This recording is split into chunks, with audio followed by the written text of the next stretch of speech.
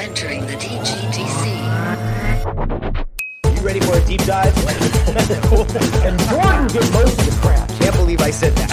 I've been doing this since 2008. So what the fuck do I know? Strong hands is like kryptonite. Loading up elbow logos. Yeah, welcome to the show. Welcome to the DGDC, a united team of design professionals, creatively bound to bring unique inspiration and common perspectives. You can email us listener questions or topic ideas to hello@dgdcpod.com or check out our website, dgdcpod.com, and don't forget to follow us on Instagram or Twitter @dgdcpod. Plus now you can join in on the conversation. We have a Discord channel. Just pop onto our website and hit the community tab at the top. Now, on with the show. Hey, Jordan, let's talk a little bit about our favorite sponsor. Are you talking about Skillshare? I'm talking about Skillshare. Skillshare taught me everything I know. That's so great, dude. They're such a great online learning community. I think the fact that there's just thousands of inspiring classes and things for us to do. You, myself, Mikkel, most of our listeners, totally curious people, right? I think you're part of this podcast, you're listening. Why not explore those new things? Yeah. 9 times out of 10, it's there. Like, look, this day and age, designers have to wear a lot of hats, right? And I think that's only compounded by the situation we're in. And so having something that can help me either like add another service to my, page or sharpen a skill is invaluable. Yeah. And, here we are kind of taking the lead, the three of us on this podcast and figuring things out. And one of the first things I wanted to do was look for tips and things on here on how we can improve and get better. I found a fantastic one. It's called Improve Your Interviewing Skills. This is done by Duncan Kober, I believe is his name. He's a university professor, and he talks about things like the best interview channel, methods of recording in person or remotely. So little things that are going to be tips that can help you with whatever that particular situation is. We listen to other podcasts. We know, you just don't want to do the same thing over and over again. I mean, it's great. Again, anything for any creative, like learning to code, drafting up your first contract. I took one on pickling vegetables. That's custom. I love it. So just don't forget, everything that you're kind of possibly looking for is there. I mean, truly, I know there's other stuff out there, but this one I keep coming back to Skillshare because, again, it's for creatives by creatives. It's the people I'm looking up to and trying to get all their secrets, and they're just giving them out, man. Yeah, and it's totally customizable. You can fit it into your schedule. We try to do it as well. It's totally on demand, and I think that's fantastic. So here's your deal. Explore all the creativity it has to offer for 2 free months of premium membership at Skillshare.com/deepend. 2 free months, y'all. Okay, that's unlimited access. Thousands of classes you can dig into for free. So get started today. Join by heading to Skillshare.com/deepend. 2 months free, people. Get on it.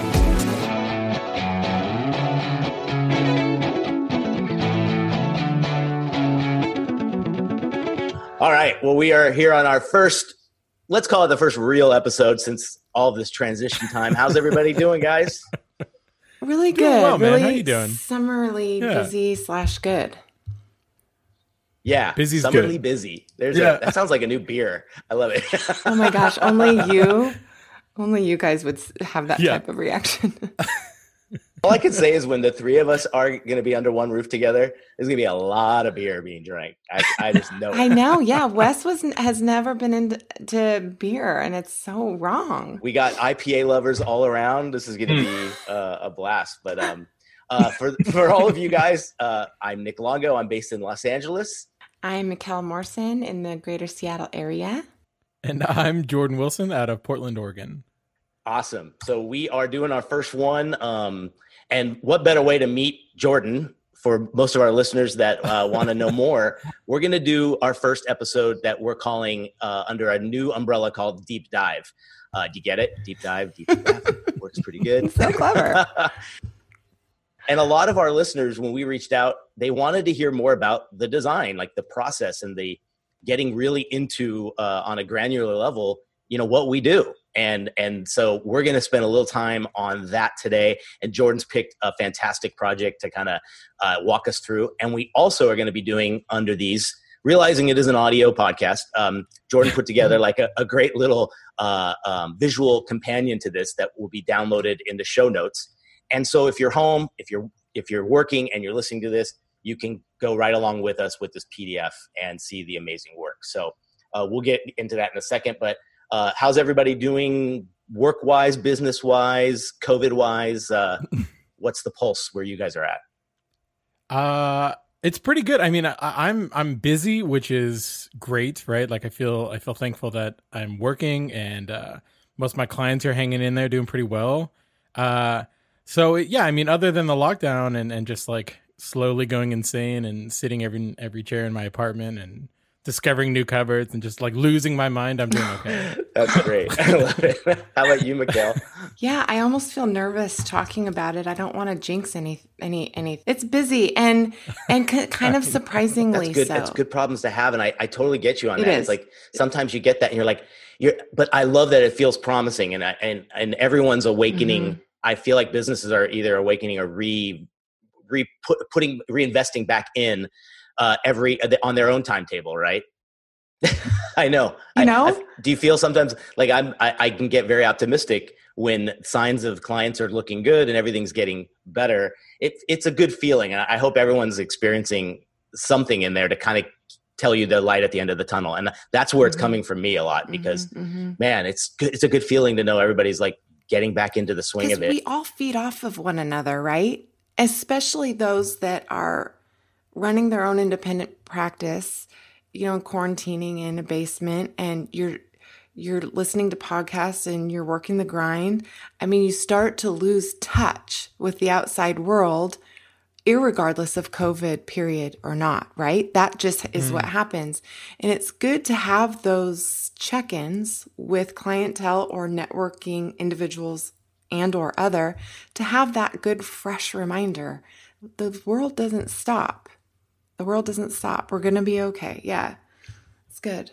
Well, just like as sort of creatives, like part of the job is problem solving. So I have this, like, I am enjoying trying to find these creative solutions for the constant sort of wave of problems that is sort of never ending. But it's fun. It's maybe fun's the wrong word, but like it's at least engaging enough to like, try to find these answers, some sort of light in the darkness. And I think that's part of our jobs with clients anyway, right? And it is. Okay, I couldn't agree with that more. Yeah. It is.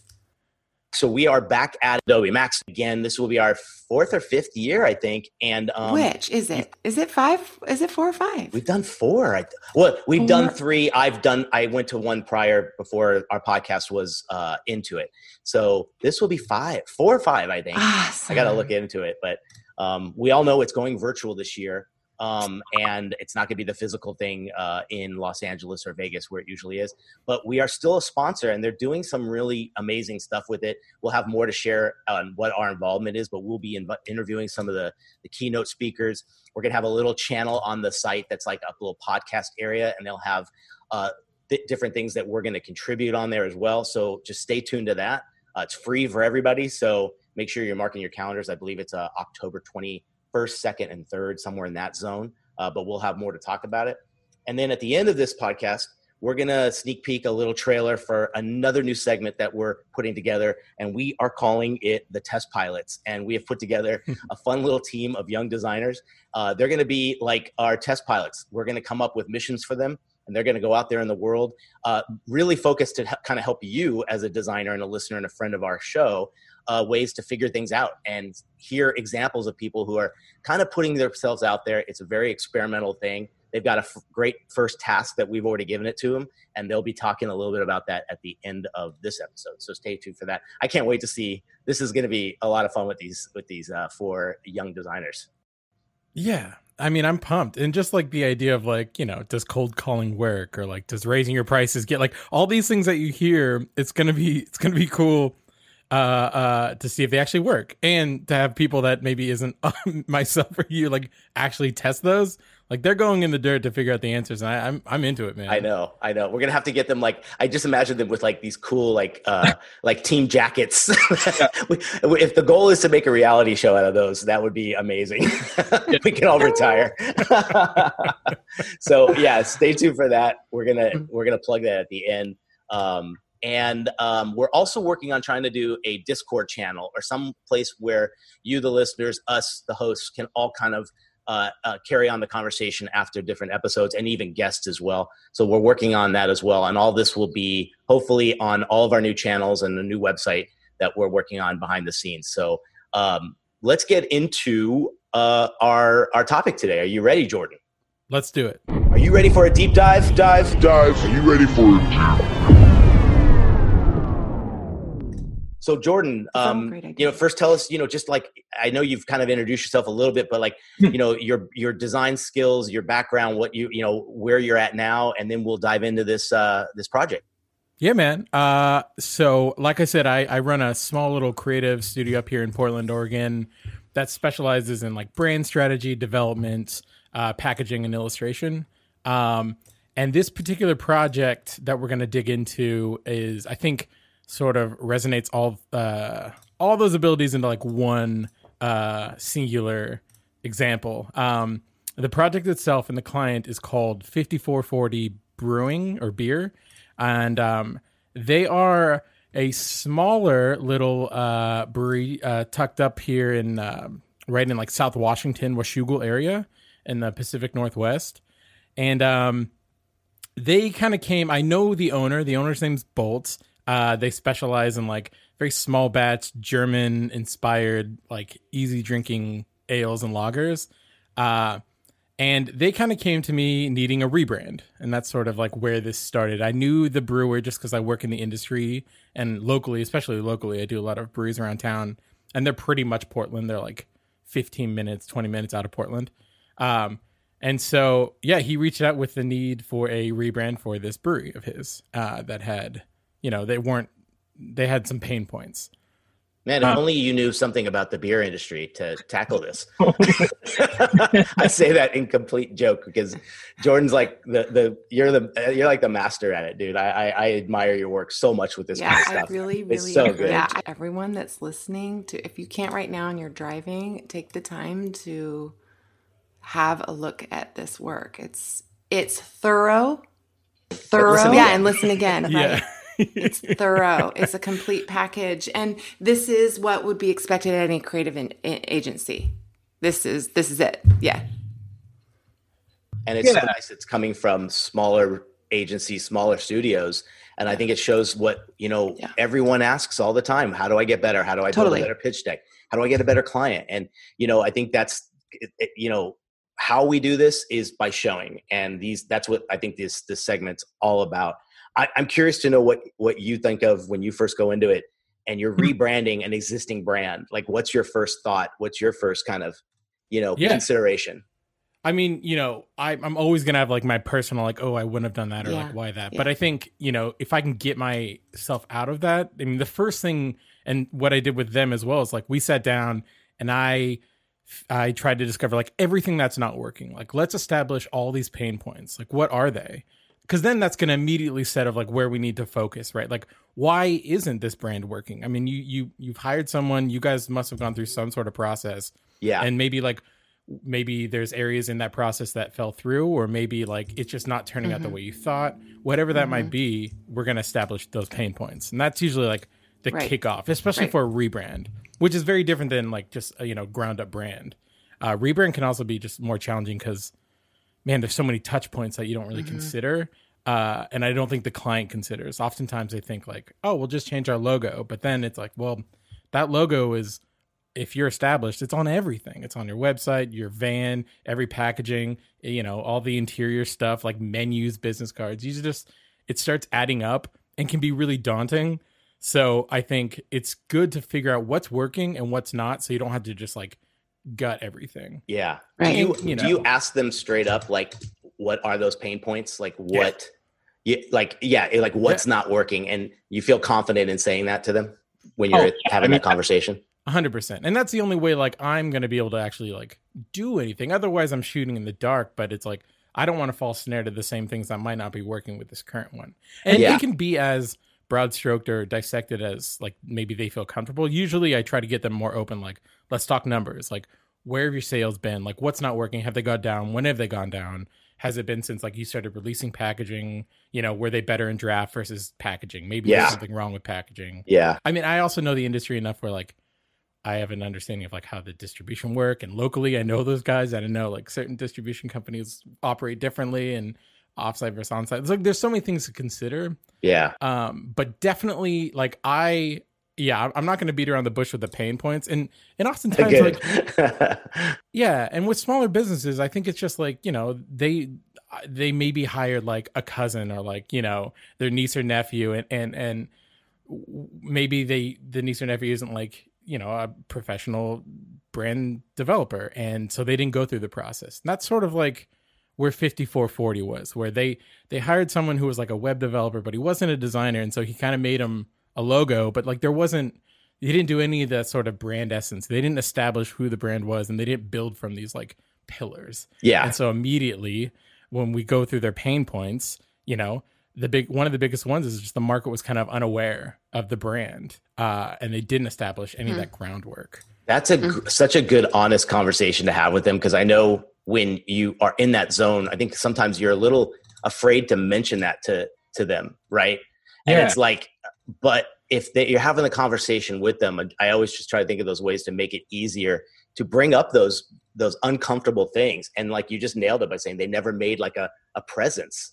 And who's going to say no to that? They're going to be like, can you change that for me? Right? Like, that's great. Yeah, it's interesting. That's good Some news. people think that kicking off this way is starting with a negative, but it's a part of the discovery phase. If you don't know what didn't work prior, you don't know how to lift. Yeah, and it doesn't have to be sort of this like red mark on the company. It's just like, you know, either I don't expect my clients to know this sort of stuff, right? Like especially smaller businesses and especially breweries. Like I don't go in expecting them to understand. Like we have to build up these brand pillars. We have to establish who you are before we talk logos, because they're hiring me to do that. And so oftentimes it's usually like, yeah, maybe you shouldn't have hired your niece or nephew who has Photoshop or something, like maybe, but that's okay, you know? Yeah. And so, you know, whatever, if we have to learn the hard way, like I have learned the hard way for everything in this career. So like, I get it, but let's dive in and let's fix it. And I've been the nephew, like, you know, I've been like, right. Like, dude, same, man. Any young designer, like when I started off, I was like, yeah, I can make a logo look cool. I didn't understand how brands work. And so I'm sure many people have had to fix my mistakes starting off. You know, it's the circle of and it's never ending though. It's Exactly. Someone's always getting, like, it's great to use our network and everything to get into something. But yeah, I just thought it'd be interesting to like make that call that we've been on both sides of this situation. I've gotten work from the nephew and I was the nephew. What's your next phase? I mean, I know you probably go through the pricing and show them that estimate, but talk about like maybe diving into your discovery. Where do you, because when you look at this case study, you see the robustness of a common thread throughout. And like, where do you start with the discovery and getting this established? Yeah, I mean, so, and again, you know, for anyone maybe who didn't pick up or like is looking at this sort of case study that we threw together, you can again get it in the show notes, or we'll link it probably throughout. But you can kind of see, like, immediately I start with, okay, so we've established some pain points. Like the brand is lacking, there's no cohesion. It's sort of just like very forgettable. It's very basic, you know, not to be mean about it, but like it wasn't working. And I think there was kind of a reason. The examples, we can look at this case study and you can kind of see, you know, it's very just, there's not really a direction. And so from there, you know, we decided with 54, we're going to take a big step back because they missed the whole chunk of establishing the brand essence and all these pillars. And so, you know, I was like, don't think design at all. We're not going to think, you know, we're going to take the big step back. We're going to start at ground zero, and then I'll tie it in. We'll figure out how it works into the new brand, but we have to figure out what their story is, you know, what their values are, figure out their vision and the mission. So that's where I'll start to develop some catered questionnaires that we're going to send. And we're going to meet, you know, like we spent about 3 months developing their brand essences before you hit the canvas board and started. Yeah. 100%. Like before I even sketch stuff. And like, that's hard for me because I always immediately want to go in and just like start to get into, but like, then it's just like, well, that's just wasting my own time and money. So Yeah. The schedule permitted it, right? Like that's Yes. always the dream situation. Mm-hmm. Yeah. You got the time. It's scheduling. Hey, Jordan, I need this tomorrow. Yeah. The scheduling is huge. And also just having a client who's like, I mean, they were so open, right? Like, and honestly, the funny thing, Nick, is we only really took this turn after you heard a Creative Course podcast that we did about branding. Really? Because he didn't understand how it worked. And Oh, there you go. For those who maybe haven't listened, like we just went into like the essence of building a brand. But so that really inspired him, and it sort of made it paved this way for he was just open. He's like, all right, we'll take as long as it needs. Like, let's do it right. Which, I mean, that is kind of an anomaly I find when clients are like, of course, yeah, we'll take as long as it needs. So that was lucky. But through that, you know, after we start getting into the questionnaires and figuring out who they are, you know, for me, I was told a long time ago, like every brand should be fixing a problem or making the world a better place. And that can be as like broad stroked again, or as like dissected as relevant to whatever you end up with. But that ideation of like, okay, what is the problem? Like we have to be solving a problem. Good brands are not just there. They're giving you value in some form. That problem could be just like, again, value based. It could be like, we're going to cut costs on competitors, or it could be like, we're, you know, completely organic, or it could be, you know, we're selling an experience, whatever that is. Like, how we fixing a problem or making the consumer's life better, or the world better. And so we dug in, and it really helps having that time, because I was able to go in and just like have with my notebook, you know, take notes, have conversations, and just pull little things that that struck me as we were talking. I even put in a screen grab of like some of my notes from some of these meetings. Oh, good. And again, Bolt's the head brewer, and he has a specific set of values already as a brewer, and most brewers do. Like, they're very opinionated in a great way. You know, but for him, he's like, he had this sort of great vision for beer of like, beer should be a tool. It should be like sort of this omnipresent, you know, thing that accompanies you with your activity. So it shouldn't be something to go gather around and focus on and just like take the time away from human connection. And beer has, and I fall snare to that too. Like, I'll go and I'll dissect, you know, I mean, we're in the industry, so I guess it's a little different, but I get it. Like, but Bolt, his vision is like, no, beer is the thing you have at the barbecue while you're talking with your friends. But it shouldn't be the center of the focus. And I was like, that's unique, because that's going against grain. That's a point of differentiation that I think the market is sort of moving away from, but that's okay, because that means that leaves opportunity for, you know, in my head, this is what I'm thinking. And so, you know, after some time, we established the problem, and the problem that we found was beer has become a bit too serious. Yeah. And so that sort of led this snowball effect of like, okay, that's great. How does that tie into like what you brew? And it even tied in like, you know, he's like, I brew easy drinking beer. Like, I brew beer again for like the barbecues. I brew beer that's super approachable, that's low pressure, and it's just like about sharing an experience that isn't the beer itself. And his beer is also phenomenal, but like, yeah, I was just going to add, having this wouldn't problem, you argue that it's necessary? This is a little bold. It's necessary to be a beer drinker yourself if you're going to be a creative on the project. Yeah, I mean, 100%. How many people would fib and say, "Oh yeah, I drink beer," in order to get the job? Yeah. I mean, I would be in that camp too. But I do think, like, you know, with anything, like, I'll always, I mean, shit, if I had to like lie and be like, yeah, man, I drink kombucha, it's my favorite thing, and maybe I don't like it, like, I'll learn to love it if I take on that job, because I think we have to be some experts in the field if we're gonna, like, literally and figuratively. Yeah, and you have to like like, you have to be so experienced in the industry. You have to become an expert in beer or whatever. If I'm, you know, if it's a tennis ball manufacturer, like, I got to learn tennis. Like, I got to figure out everything I know, even though it's not a passion of mine. But like, that's sort of the name of the game. But then you get a lot of hobbies.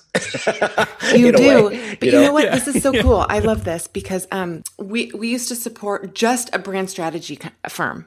That's all that they did. And they hired personnel that was specific to each client, right? So one of them was Grupo Modelo. All, you know, that means Corona, Negra Modelo, Pacifico, all those, Pacifica Light, Negra Modelo. So they would travel all over the world and work up focus groups in the bars, in clubs, in backyards to know what the persona is for every single beer line. Are you fucking kidding me? How great is that job? And they would come back and report to us and say, here's who we met, here's who we met like by and large. And I had to sketch these personas and I fucking loved it. Like, and you know, that's not IPA. They all knew I was the IPA drinker, but it just didn't matter. That's all that I was drinking. That's all. Interesting. It's interesting. It was months and months long. That's all that was in our fridge at home was all these Mexican beers because you have to live it if you're going to work on the project. I was very true to that. I think it's important. Mm-hmm. The knowledge, it's all data. Everything's so data driven. And that's what steers what we do. So you're right. Rather than just have the numbers and know, get entrenched in it a little bit. Like, you know what I mean? I think too, like maybe that's reasons maybe we don't take on a project that might be something that we're not even slightly remotely interested in, or it might be it might not be your perfect kind of fit. Turning down something that's just not appropriate for you. Like, right. Like you got to want to be into it. And I think that's a great point. For sure. Yeah. I love your sketchbook thing with the highlight, because I think that is like the nucleus. And you said that was just in conversation and you wrote it down. Yeah. I mean, he was just like, it was him and the other brewers, and like once you get brewers talking, they just go. And so for me, it was just perfect. Cause I was like, these are all hits. Like everything I'm hearing, like, this is going to help build this brand. This is like, we're establishing their values in conversation, you know? And like, sometimes I find it helps having more than just one-on-one. Yeah.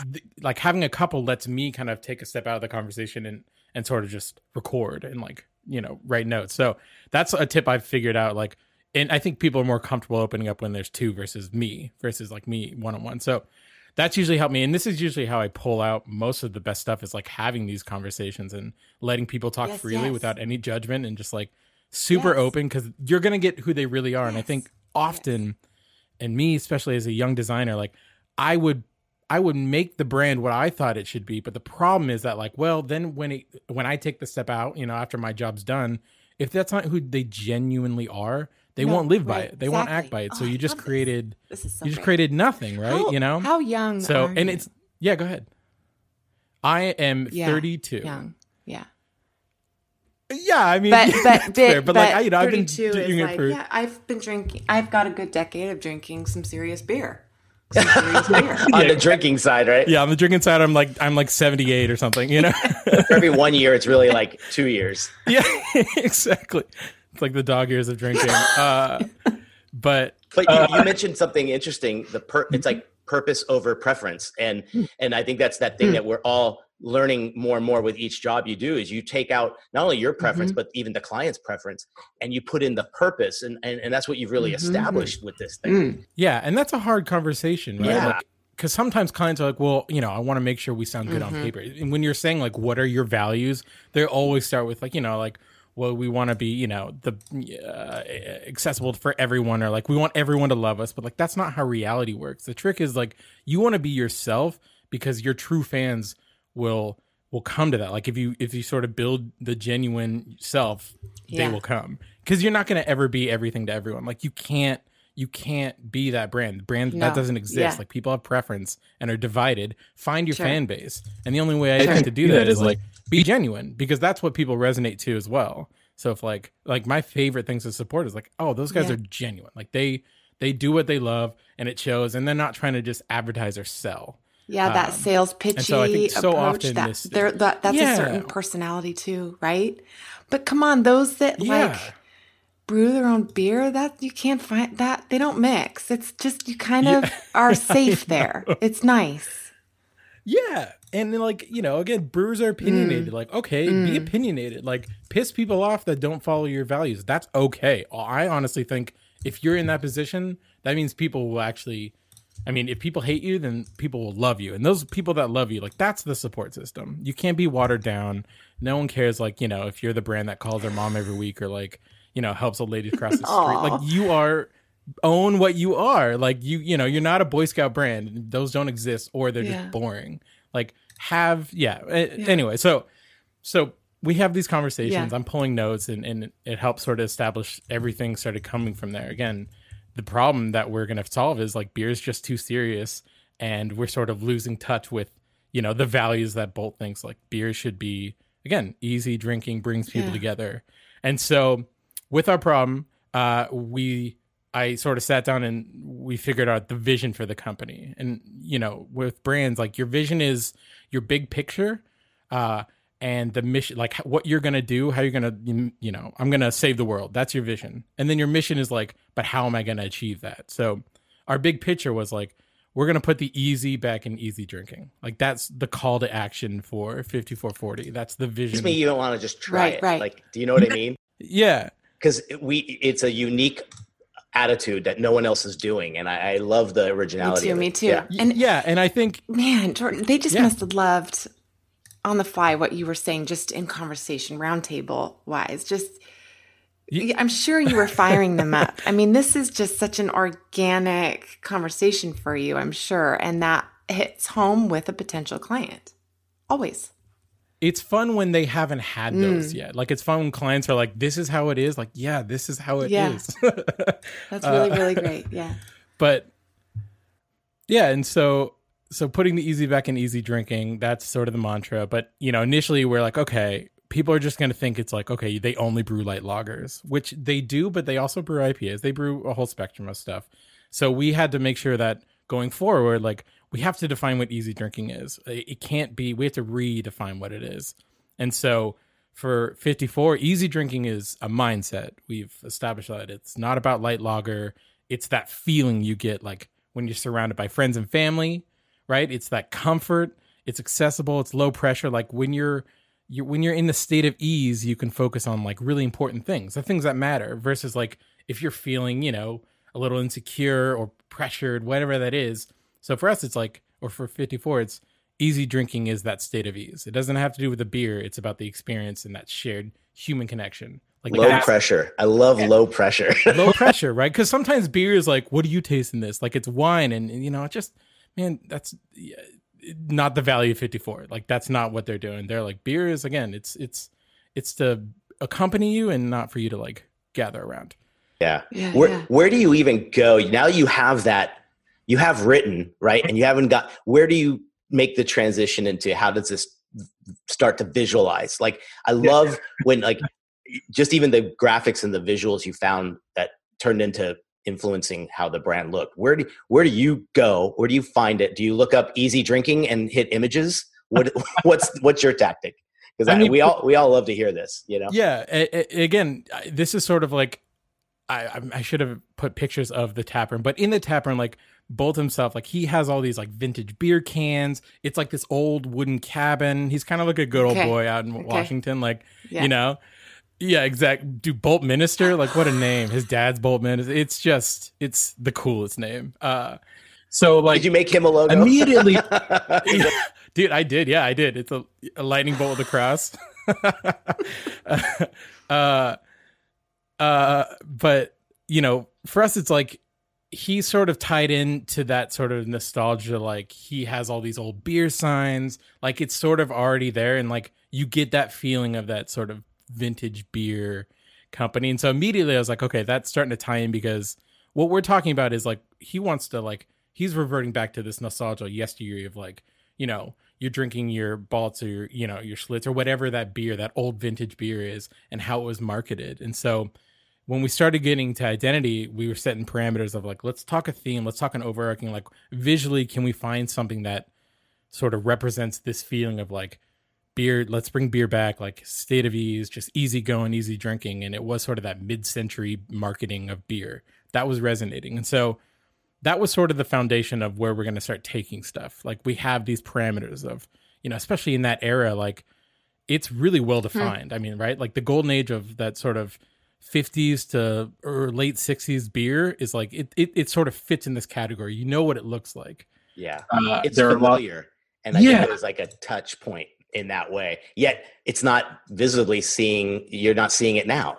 Yeah. Yeah. It was something where like, there's, I know that vintage is big, but no one goes like too far back or just like really dives in. And so for us, like, it just felt like that was a good point of differentiation that we can adopt, and it fits so well with our brand pillars. It's something that I think you could see and also resonate.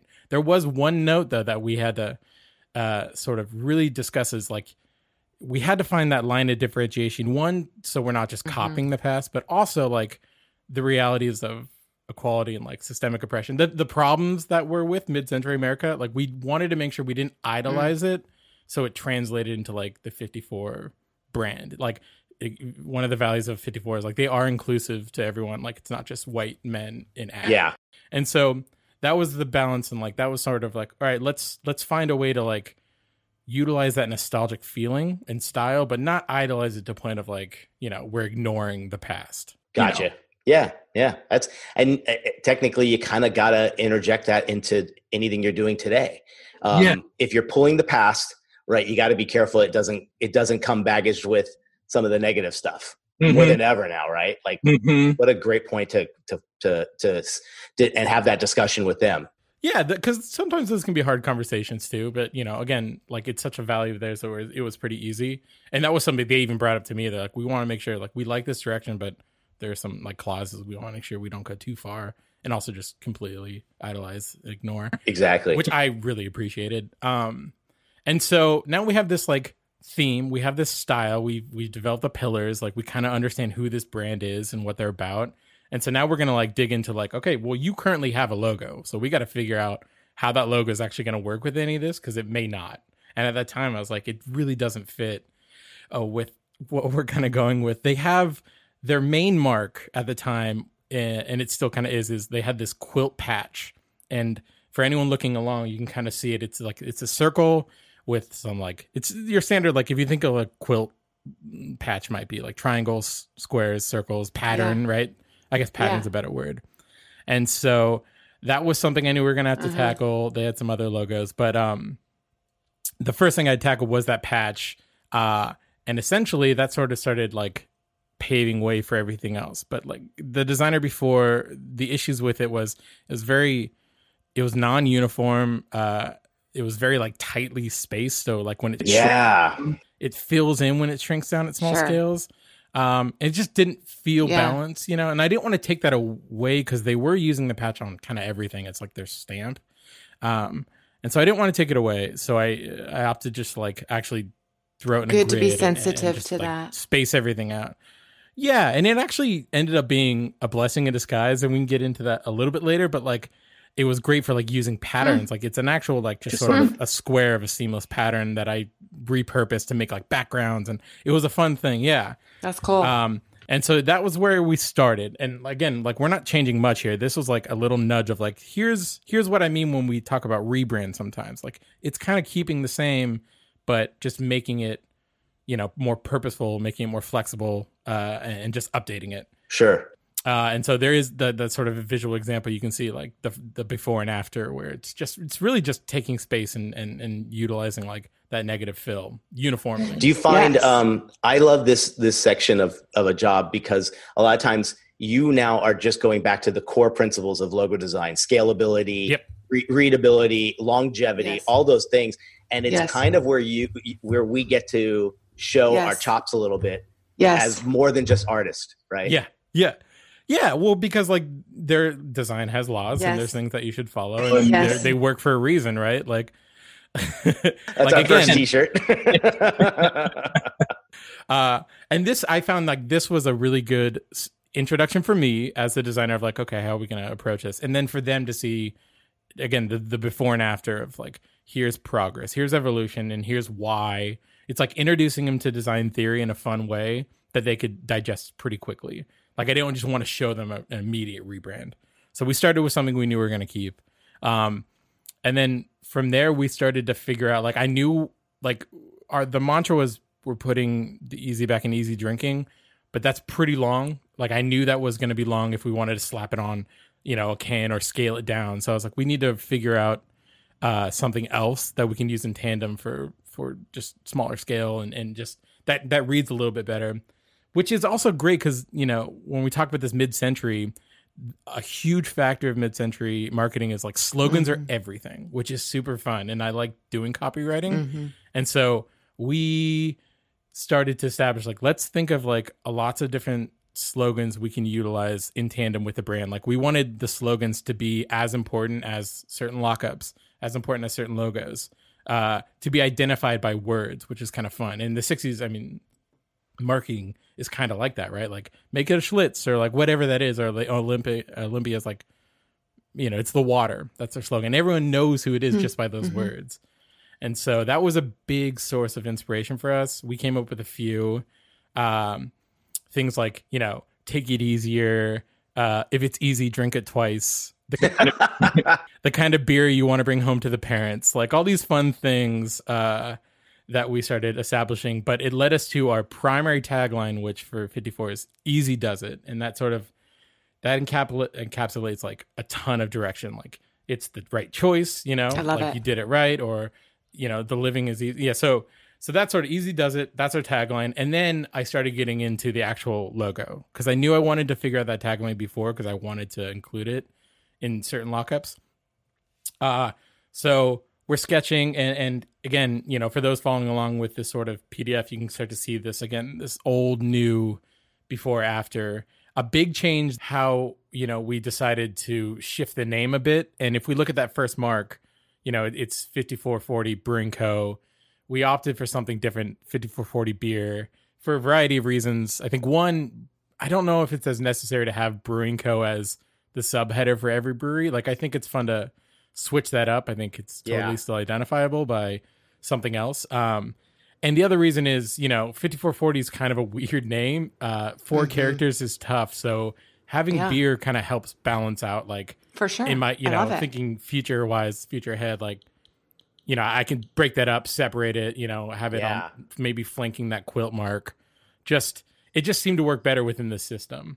Exactly. I agree. But yeah, so if we're looking at these primary mark right here, you know, again, I'm trying to keep similarities while also we're definitely doing a total refresh.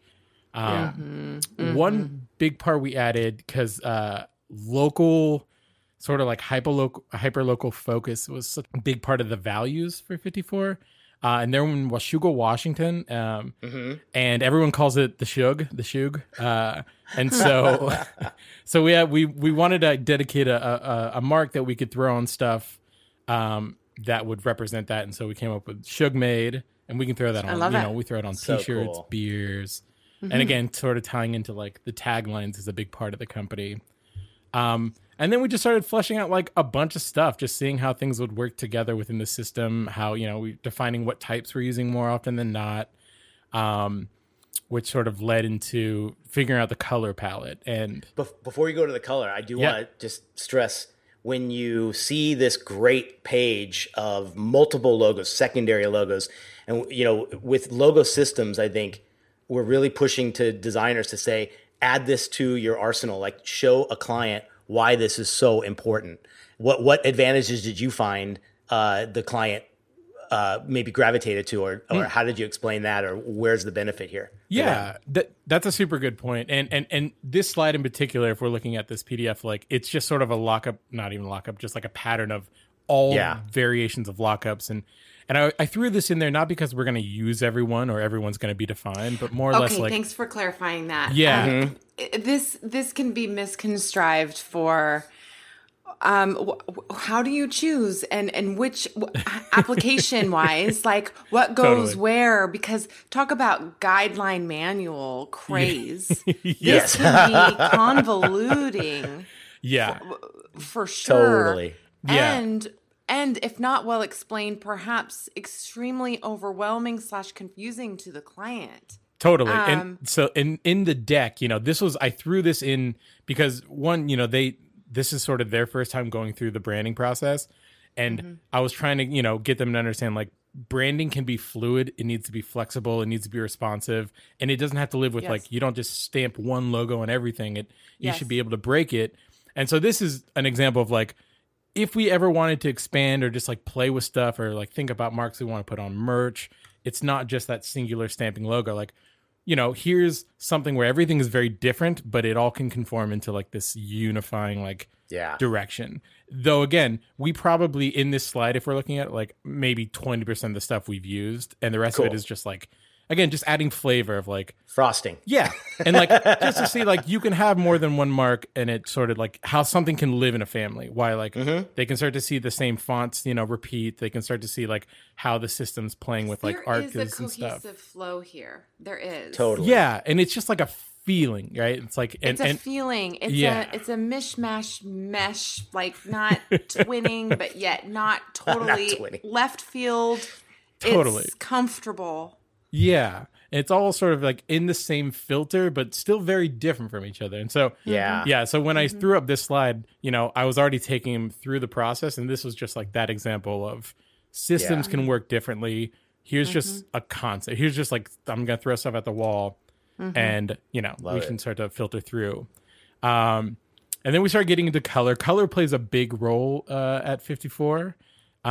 We wanted to make sure that the palette was extensive enough to use through like a ton of touch points, a ton of packaging.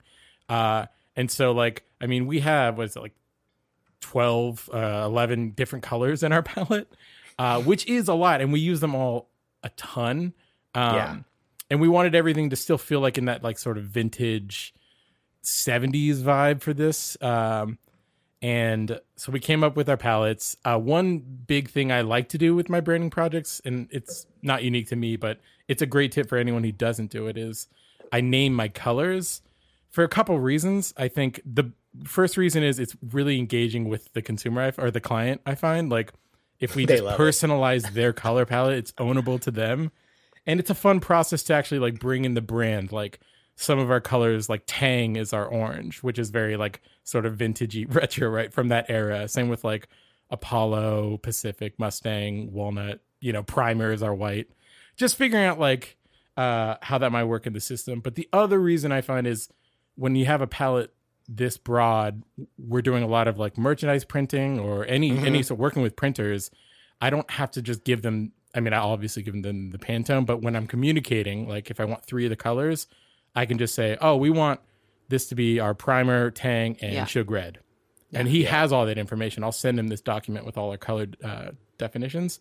And it's just easier to communicate. Same with me and the client. It's like, do we want that dark orange or we want the lighter orange? Or like what blue do we want if we say blue? Well, we just go under the name. That's great. Yeah. Because you've got, in the future, you've got so many, you've got an endless amount of cans and different extensions of the brand they're going to have to happen. So you might not be using them all now, but in a month to 2 months, you're going to need that rust or you're going to need that dark blue. And I think a lot of times why not future-proof the project by doing this amount of color palette? Yeah. So you are ready, because I can't tell you how many times you've been with a client and we've been in this gold black phase for years, right? And then they're like, we need an emerald green. And now you got to take the time and find what's going to work. And you're going backwards. In this case, you've got it already established. Yeah. And, to be fair on this, like I was already at this point, like just in my head sketching out how the packaging system would work. And I knew that I wanted to, again, colored to be such a prominent part of this brand. I knew I wanted to have definitive colors to implement within like the system of packaging. So I'm not always introducing a new color. I can mix it up. Like we have enough to like, if we do 2 colors per package, there's a ton of offerings I can mix up here. Nice. Right. So that was sort of at the forefront there.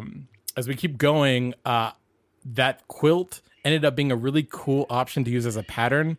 And we started using that like across the board in a lot of different fun ways. I essentially just took that centerpiece and just seamlessly built it out. Nice. Yeah. Because it's always good to have a pattern, right? Like that is something they say for most brands, develop a pattern, which, honestly, like I don't use as much, but this worked so well that we actually ended up adopting it pretty heavily. I don't think we realize sometimes how much patterns identify a brand from maybe even further away. When you think of like the broad stripes or things like if you see a pattern that Burger King is using, you're going to know it's like a consumer's going to go like that jives. I get it. Yeah. And so that's really, I know sometimes in talking with my students, sometimes 2 things you've just established is this logo system, colors, and now even patterns. So 3 things. Those are the things that give you more tools to play with once you are down the road with the brand. You never want to be left with like 3 or 4 things, and now you're logo slapping on everything. But now you have variety. You have things that you can mix and match. It's almost an endless variety, and yet it's going to jive with your brand totally. Yeah, and it's just, again, you said it perfectly. Like, I'm just trying to think far enough ahead that I can start to like make this brand more flexible. It's going to make our jobs easier later on if I'm establishing how something might work now. And again, awesome. Things change, especially when we get into merchandise. Like, I think there's a lot of freedom that you can implement in merchandising, that it's not just slapping logos. Like, experiment more, break the brand a little bit, like break your rules and try to figure it out. Like, that's a good opportunity. Yeah. So from there we go into packaging, which is, the billboard for breweries. Like, it is your sort of major touch point. Like, this is what people engage with most. Like, they're taking your product. There's a feeling that it's in their hands. They're looking at it, they're touching it, they're drinking it. Like, we knew that this was going to be a big part of how we're going to sort of relay the feeling of the brand. And so obviously, given our sort of timestamp that we're putting on it, this sort of mid-century brand, the cans back then were just so defined. So we took a ton of different samples. I mean, our Pinterest page is like, I don't know, 600 cans. And just like really dug into what are the commonalities? Like, because there's a ton of different beer at this point, but they all share stuff. And so our first point was like, well, let's sort of pull apart what's common. What's the common thread through all this stuff? And for us, we noticed there's a ton of usage for badges, containers around the logos. We knew... Yeah, that's super consistent and wonderful. Right? Yeah. Damn. That holiday lager beer is like... I love that one. I gotta find that on eBay. Yeah, it's super so fun, killer. Right? And lots of like little embellishments here and there, just little pieces that were just kind of tie the room together. Yeah. And the chromes and the silvers. The substrate, yeah, exactly. Right? That was a big part of it. It's like they all kind of use that gold or that silver, which was awesome. The logo's kind of always placed pretty similarly. And a big part was like display type is huge. I mean, that's like the personality, I think, of these, other than color, really comes through with the type choice that they're using. Interesting. And it's not really ever something very simple. Like, all the typefaces are very display heavy, super personal. And then the other part was like illustration used, but only when needed. Like, none of them are really illustrative based. I mean, with a few exceptions, obviously, but throughout the most part, like, they really let the type do the work with the badge. And so those were our pull aparts, and that's something we went into the next phase when we started sketching out our own stuff. The first thing we started with was their Kolsch, because that's our flagship. And so you can kind of see in this slide, we're looking at a sketch I did and then the final end up piece where it landed, which is pretty similar. But again, we're putting our names, super display type, in a badge with minor illustration. Like, that's sort of taking all these things we pulled apart and putting into context. And then you can kind of see where we're putting out the labels and the breakdown of how that works. And when I'm doing the first one, I'm thinking, and you can kind of see in this next slide, like, how this is going to work within a system. Like, how am I going to take all these assets and make sure that because they're going to look different, I still want that uniformity to be there. Yep. So what's my label template going to look like? And immediately, we wanted it to sort of be a two-faced can, meaning like, one side is the same as the other. You can turn it and it kind of like repeats. And so we kind of built out this template for what the rest is going to look like. We have our tagline, we have our secondary taglines. The badge is always going to be here. And things that don't move, like the logo's never going to move. The 5440 beer placement's never going to move.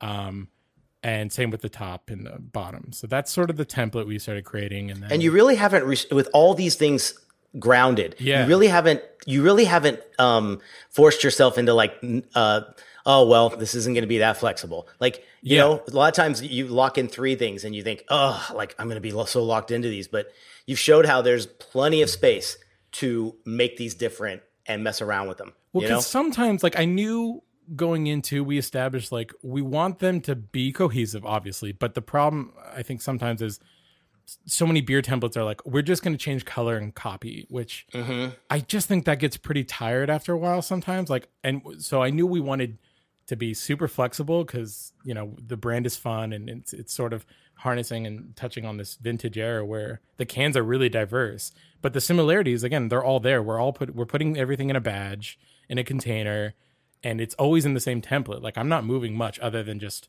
making a lockup kind of, right? But they still feel very different, but the same. And if you look at further down, when we start to see them in, practice with 3 examples here, like they're all following that same rule. They're all still templatized, but they're unique. They're personal. It's not just changing a color in a block and the copy, which obviously still works. Don't get me wrong, but it just felt maybe a little too modern also for this brand.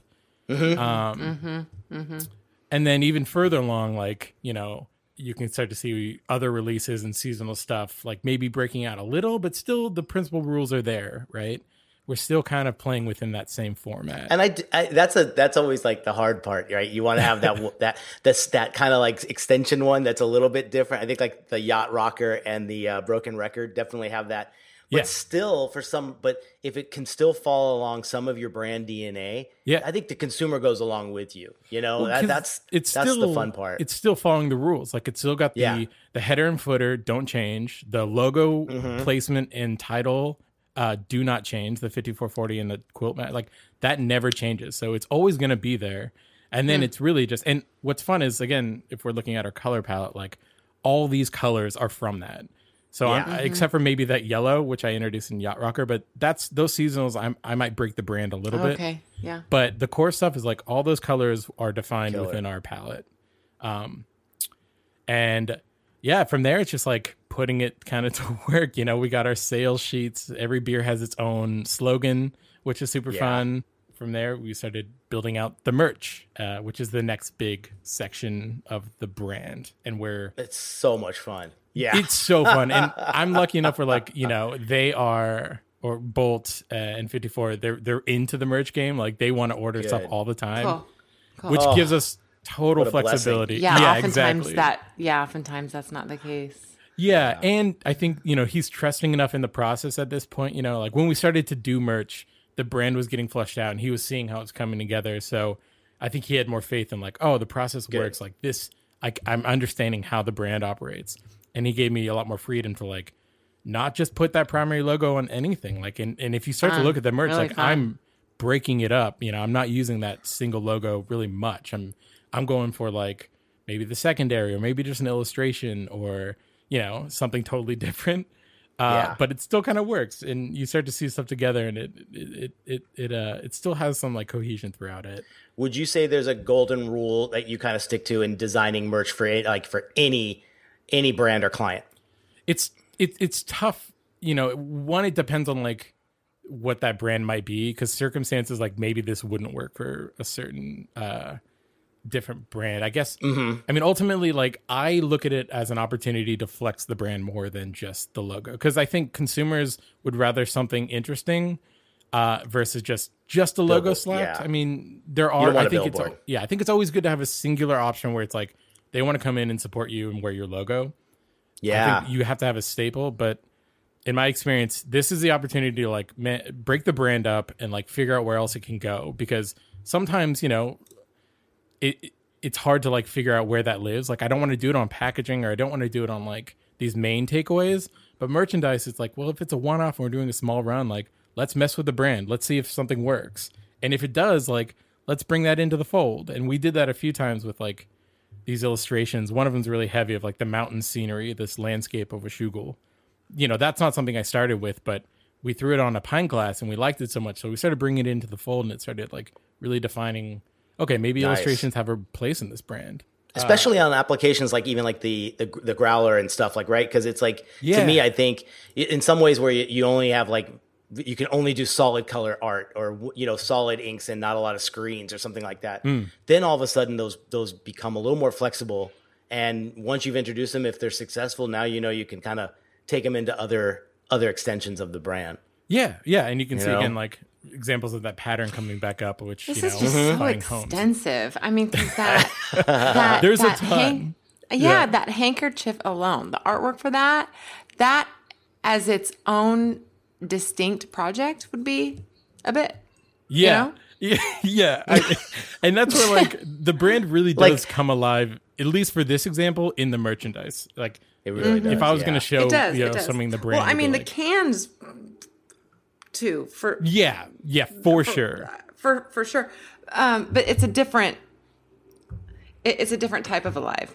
Yeah. And, also the items on merch are pretty important. Like, we even took it to like, okay, let's figure out what we sell, and whatever we sell, like, can it live within this sort of vintage feel, right? So like the handkerchief kind of feels in that era, right? We did a whole line of postcards with fun slogans like "Please don't feed the beers," and like I found and licensed all this old vintage photography and like put the brand into them, just to like what items would work within the era that kind of some quite far-fetched but suitable all the same. Like obviously like we're gonna have to have our shirts and our pint glasses, but like camping mugs, like pennants, vintage hats. We were taking that brand sort of arc and trying to put it into every touch point, including the items that we sold.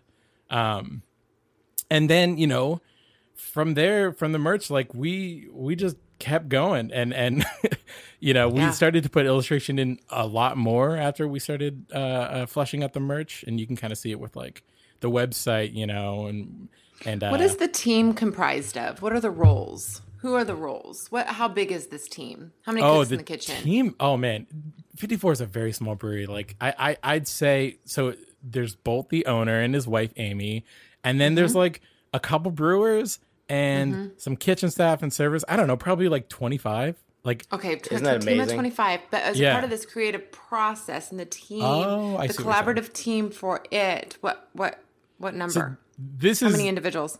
It's just me, like me and Bolt. Like this is, and this project is an anomaly where, I think he just trusts the process enough where I kind of have free reign to kind of send him some stuff. Yeah, and I think that only came with defining over the course stuff. of like merchandise was week month from kickoff. Like what would you say? Yeah.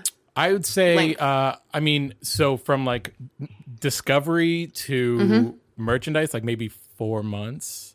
It's something like that, which is long. I mean, we took like almost 3 months, at least I did in the back end, flushing out what the brand is and like meeting and talking about like, again, before I was even designing stuff.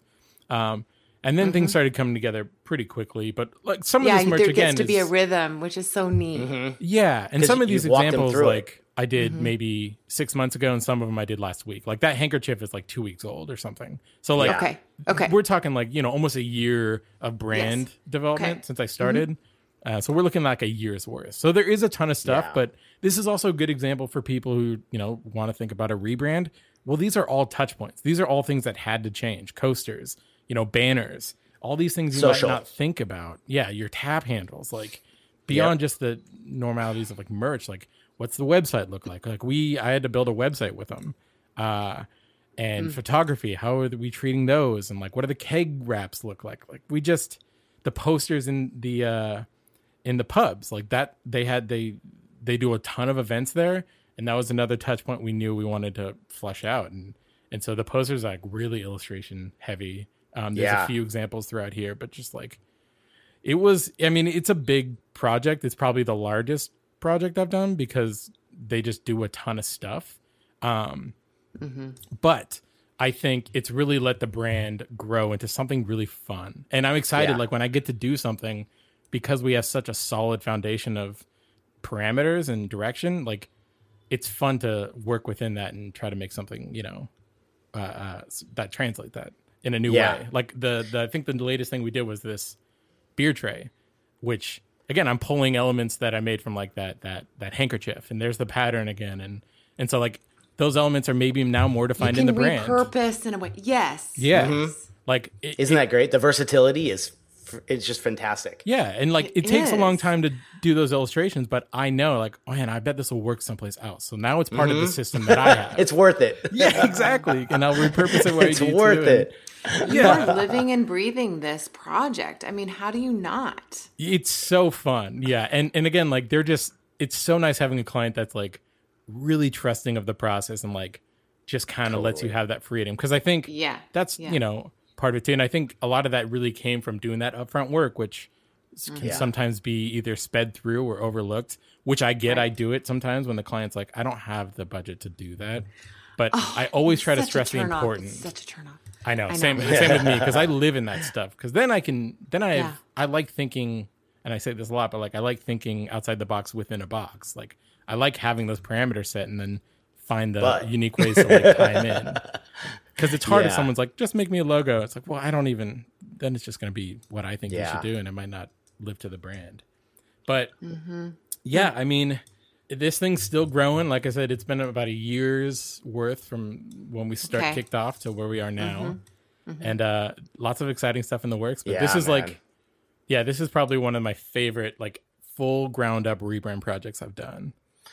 This is so great. To me, it represents everything of what a great client and a great industry that we could work for can be. Like, I don't think years ago you would have thought a small town brewery could be an opportunity for people like us to really shine. Yeah. You know, and I love that they, like you said, the touch points breweries and restaurants and small brands are just as big as the big guys. And this is where we can really shine as small design groups, you know, small design agencies and people. So I love that. It's a perfect example of showing what to like strive for. Yeah. If with something that's in your own hometown, right? Yeah. I mean, they're like 25 minutes from my house, right? Oh, wow. Super fun. That's dangerous. I know that feeling. And like, but even like, if we look at even the results, like if we go back to our initial goals and like what we wanted to accomplish, you know, and we're starting to see that now a year in of like people are super familiar with the brand, so much so that like their opportunities of getting into big accounts where they couldn't before, they're in now and they're selling more beer than they've ever sold. And like the merchandise is up and like all these goals that we were establishing in the beginning, you know, they're becoming reality. And that's sort of always the best testament.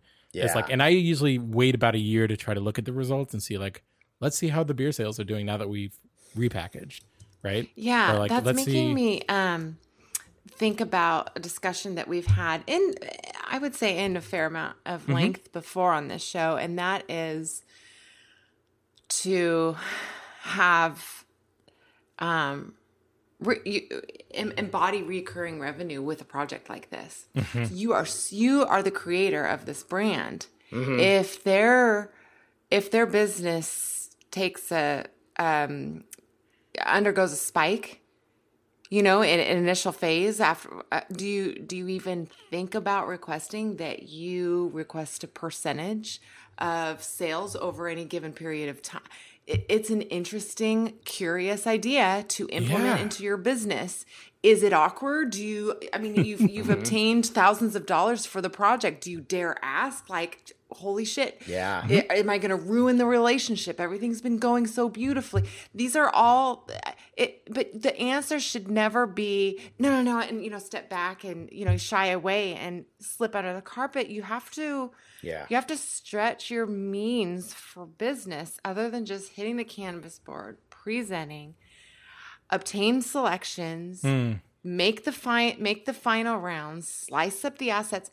I mean, come on, if we're a part of the business, the success for these companies, these products, these beverages, whatever it is it out of line to think about that and to have a conversation? I mean, hell no. I love that point. And I think that even it could also be, you know, certain companies might not have the budget that you want, or certain clients. Maybe they're smaller and their budget's under. I think that's a good opportunity to explore those options and like get creative. Like, okay, totally understand. Like, this is a big upfront cost, or like this is, you know, a rebrand is costly, but maybe there's another creative way of like, let's talk about percentages of, you know, for every beer you sell, maybe I get some sort of perpetuity cost, or like maybe a percentage of the company. Like, I know designers that are now directly like, you know, shareholders within companies, and that was part of their payment, which I think is a really creative and potentially great way to sort of become part of that deal. Or if that direct upfront cost isn't within your comfort level or something like that. It might be the solution to a brand that maybe they don't have that budget up front, like you said. Yeah. And that's the great time to talk about it or bring it up. Like, right, Mikkel, like I would, if it doesn't hit your qualifier as far as what a new project might be for you as a individual designer, have that talk with them. I think that's the best time to do it, obviously. I don't know how comfortable I would feel if I made some great money with someone, launched them off, still was their designer, and they were killing it. I don't know if I'd want to have that conversation. It's far easier to have a brainstorm conversation about than to actually implement it into your creative process. And I mean, let's be honest about that. I mean, what's the damage control? And maybe we touch on this separately, but this could be a great topic. Subject. But I really, the whole point of me bringing that about is to encourage that there's no end. There doesn't have to be any end. Yeah. I mean, great working with you. No, it doesn't have to be like that. You can push the established business relationship that you've already, I mean, you just said a year. Yeah. I mean, awesome. and that's an intimate business relationship.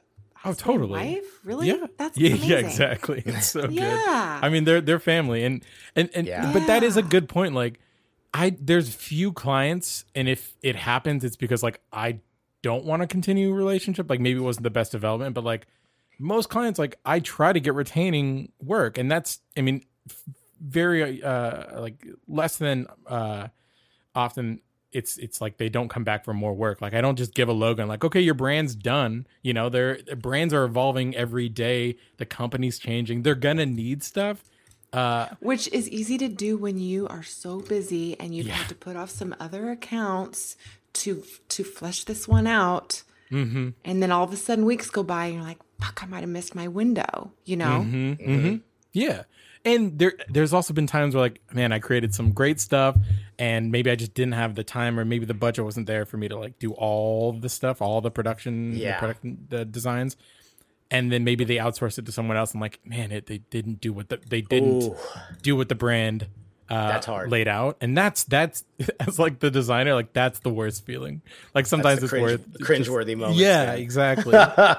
But go back to how much you delivered up front. I think you also secured yourself as that person later down the road by being so caring and thinking ahead that you've established that relationship before you've even delivered probably the first thing. So what a good lesson for all of us to learn with that kind of stuff, because then you get a long-term place. And a place like them that always needs new stuff, even if you're like, for some clients of mine, it doesn't make sense for me to do the social media for them, but let's give them templates and guidelines and pre-made AI files that their social media person can do, and they can't mess up. Yeah. So what a way to be a partner with them. That to me is like the ultimate thing. You want them to become, especially a beer guy, you want them to be their family. Yeah. Right? Let's be honest. We all love that. Yeah. But again, like your family. As freelance, like retaining clients are the bread and butter of my life. Like that's my security is finding these projects that, 1, great relationship, 2, the budget's there, 3, they're easygoing, great to work with. Like, okay, I want to keep working for it. Like, I don't want to always onboard. Onboarding sucks. Like, trying to get new clients sucks. Re-educating, doing this whole year-long process over. It's exhausting. I don't want to do it again. Like, I want to keep the ones that I like working with and just keep going. So that's so what? Yeah. What did you learn? What's the number one thing you learned from this entire project that you will take to the next one? It's tough. There is. There's a lot along the way. I mean, ultimately, like, this was the first proof of concept for, like, I mean, I did everything ground up. It was like me and the owner. And my process changed pretty dramatically of how I educate the client, because I think before it takes time, and it just, as a freelancer, like, time is money and I don't want to waste my time or their time.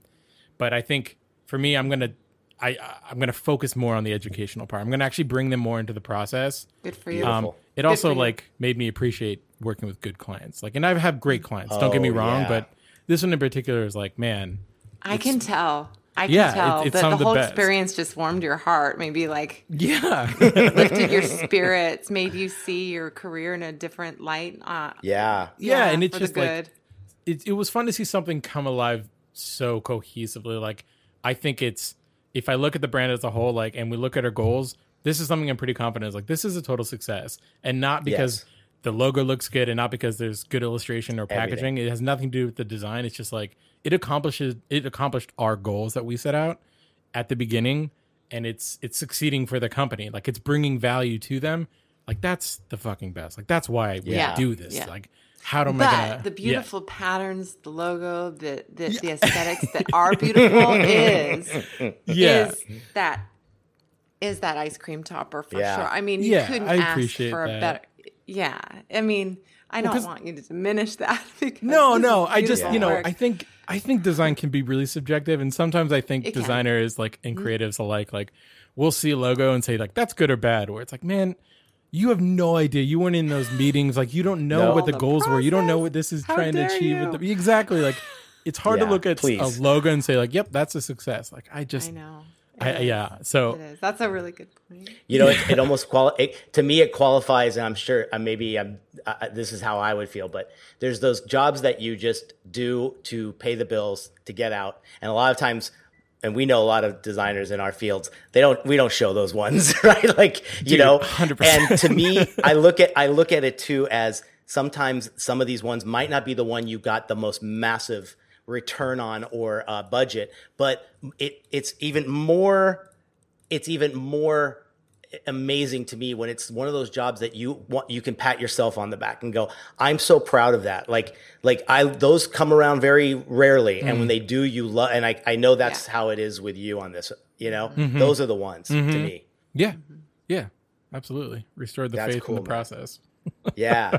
Well, damn, we did our first deep dive. I'm excited. Yeah, this was extensive. This was great. I hope you guys have totally used the. How do you follow that up? I know. I'm going to be doing mine in 2023. But man, I love this idea. I hope it was good for the audience to hear and see, but also we are really making this commitment to talk more about decisions and choices and hurdles and things right in the process, along with this beautiful design stuff that we got to talk more about. I couldn't be happier with this one. I think it's a great plan, Nick. Awesome. Yeah, same. Excellent. I mean, I'm a sucker for the process. I want to know how everyone does everything, I got to start writing down these t-shirt ideas. I'm a sucker for the process. I don't know. I mean, I haven't tapped into all the creative podcasts out there, but I don't know of one that does this use case type of system. Yeah, I think having visuals alongside are key, right? Because it's hard in the medium. It is. Yeah. But it is. Because the process is all context of like, why did you name your color that? Or like, why did you choose this font choice? Like, that's the interesting part of like, how did you come to that decision? Then how did it work, right?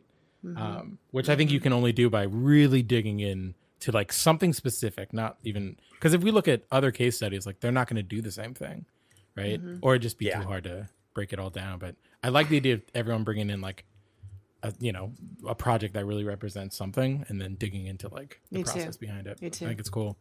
Yeah, super fun. Yeah, I had a good time. Well, we had a successful first launch of Deep Dive. Congratulations. Thank you. That was great.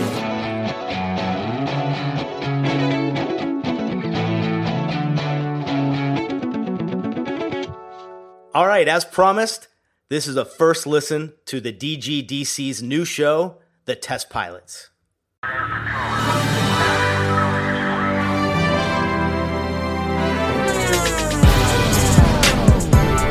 are the test pilot. Why don't we take that idea? All the advice. See if all this stuff is actually what it is. We're here to test that. Why did we get picked? Why did Nick ask us to do this, really? I'd say it's because we're all at varying points in our career and we're still freshly out of college. So it really gives a lot of variety and diversity, considering we're still such young designers compared to our seniors. Steven, can you introduce your background real quick? What's up, everybody? My name's Steven Overturf. It's a mouthful. I understand that. I'm from Central Arkansas. That's where I reside now. And I've been a professional designer, I guess you could say, since January of 2015. Graduated from the University of Central Arkansas in fall of 2014. And I've been designing ever since I graduated high school in 2010. I love it, man. I'm primarily a branding designer, but I kind of hit all spectrums, really. And Narek, what about you? My name is Narek Mugnetsian. I graduated from Cal State Northridge this year, May of 2020. Yeah, and I went to Glendale Community College. That's where everything started for me. That's where my graphic design career started. And Rubai? So my name is Rubai Jaffer. I went to Cal State Northridge as well. I started designing in 2014. I've always been an artist my entire life. I initially started off in college as a communication sciences and disorders major to be a speech pathologist. Then I had a job where it was like commission sales at Nordstrom, and that's when I realized I really like marketing, and I can fuse that together with art to get into graphic design. I think my main niche of design would have to be packaging is like where I want to be, but unfortunately the path has taken me down to entertainment and now e-commerce, and hopefully one day the right job will land in my lap, and yeah, hopefully I'll be smooth sailing from there. Mike, you want to introduce yourself, bro? Sure. Yeah. So my name is Michael Burpo. I'm from upstate New York. I went to school at RIT. I've been, into design for a while. I graduated 2017, and I work for a company that's in the jewelry industry, making websites, and I'm the lead UI UX designer. I'll be very upfront. I'm actually not a very talented visual designer. I just had to think creatively and be able to speak about my work a little bit better. That's kind of like what my story is. So our story, though, so now that you met everybody, so we are, until the name changes, if we change the name, the test pilot. We're a group of designers who kind of want to seek out what everybody's saying, or senior designers who are saying, hey, do this and you'll be successful, or you'll be more successful than you typically are. And we're here to test that. We're kind of here to jump on board with the DGDC and get going with that. I think between the four of us, we are the common thing, the thing, if you drew like a Venn diagram between all four of us, yeah, we all work in different fields, or we all come from different backgrounds. We all live in different places, basically. But we all are younger. We're all driven. We're all curious. We're all work hard. So all those things kind of puts us together. And I think that puts us in a unique opportunity to answer these questions that some people in positions coming right out of college don't know the answer to, and people that have already made it or been there, done that kind of thing, have already been able to, maybe their success has kind of clouded their eyes. We'd like to test a couple of the things that people have been saying all the time, all the advice. So when you get out of college, what is the advice that you get from people? Hey man, all you gotta do is just ask. Hey man, you should have your resume and your portfolio done all the time. I'll tell you what, I'm 3 years out of college. I do not have my resume and my portfolio done. I haven't touched it since I got my job. Not even one resume, but multiple resumes, multiple different types of. Who has that? I have never met a person who has multiple resumes. The people who say that are full of shit. Speak that truth. Speak that truth. Well, I'm just glad we're choosing to be like these myth busters, because I know when I first graduated, I kept on taking all this info in, and it honestly seemed really daunting at first. Now it's just time to see if all this stuff is actually what it is and if it's actually effective. It's like stuff that people think is true because they've already gotten past the hurdle and of having their second or third, or now they can get jobs just by their name or whatever it is, because they have the portfolio and the name. But then they give that advice to people who do not have the portfolio or the name, and they think that stuff is actually true. Like that, have that multiple resume and portfolio and that kind of thing, and have it like honed down to multiple different angles. Yo, man, I got my job in my portfolio, or like with my resume and my portfolio, and like for real, my stuff is not impressive at all. And I think that maybe if I showed it to those people, they'd kind of like, really, you got a job with this? And it's like, yeah, maybe you've been out of school for a little bit too long, and maybe you should put to test your own advice. That's what we're going to do. Well, that's the thing. You mentioned they've been out of school for so long. I feel like timing has a lot to do with it too. When social media just started to make an imprint on the design world, and all these designers at the time were already established enough to make that impression. So they were able to get these big followings and just become those idols that we look up to. Whereas now everybody is posting their stuff. Everyone is just constantly competitive and looking up to these things. But the thing is, there's so many people doing it. The chances of having that highlight and blowing up are a lot harder now. So how are we gonna achieve this? How are we gonna go about doing this?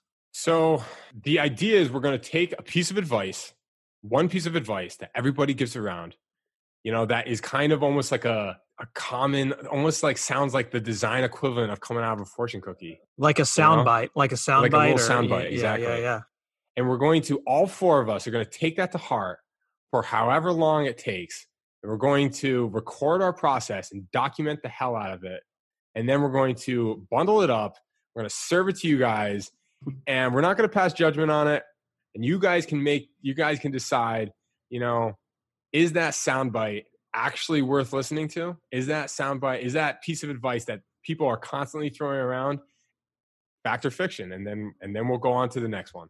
What do you guys think we're going to get out of this? Like, what do you think that we are going to get out of it? And what do you think the audience is actually going to get out of this? I don't know if you guys ever seen America's Test Kitchen. They have like these junior cooks. Sometimes they're students, they're culinary students. And they come up, like each episode starts and then the junior cook is like, hey, this is what I try to make. Like, for example, I try to make like macaroni and cheese, right? And then the guy's like, okay, what did you test? Like, I tried to make the macaroni myself, right? So the whole thing is just the student shows what he did, and it's like, I tested this and in my thing, this worked better and this worked and this worked and this didn't work, and then the host kind of just guides him along. Like, there's something that's already established, like raising your prices or being a freelance designer. That's nothing new. That's nothing that we created. Why don't these four designers, take that idea and test it out? And we can be like, okay, this worked and that didn't work. And that honesty is what really makes it interesting. And that's what we're going to do. We're going to make you guys design mac and cheese. You try. We're going to be coming out with these probably every 3-4 months, every couple so times. Often. Yeah. As often as Nick and Jordan and everybody, lets us in. But maybe you guys are going to learn something. Or maybe you're going to watch us fail every now and then, and we're going to have like a really grand time. So again, I'm Mike, joined by Steven, Nark, Rubai. It's going to be great. And we're happy to bring you guys the test pilots. And it's going to be a really good time. Come in early October. Maybe. We'll see. Godspeed, everyone. Okay. If we get allowed in.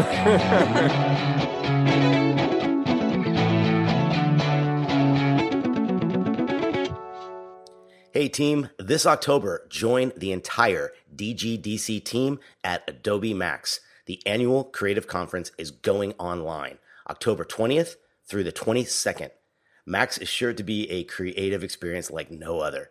Plus, it's all totally 100% free. With 56 hours of keynotes, luminary speakers, breakout sessions, workshops, musical performances, and even a few celebrity appearances, Max is going to be the place to build your skills, help you achieve your creative goals, and gain tons of inspiration. And did we mention it is totally free? You'll explore over 350 sessions across 10 different tracks, hear from amazing speakers, and learn new creative skills. All totally free and online this October. And plus, we have a huge guest that we'll be interviewing. You'll know more about that later down the road. But for now, register at max.adobe.com. We'll see you there.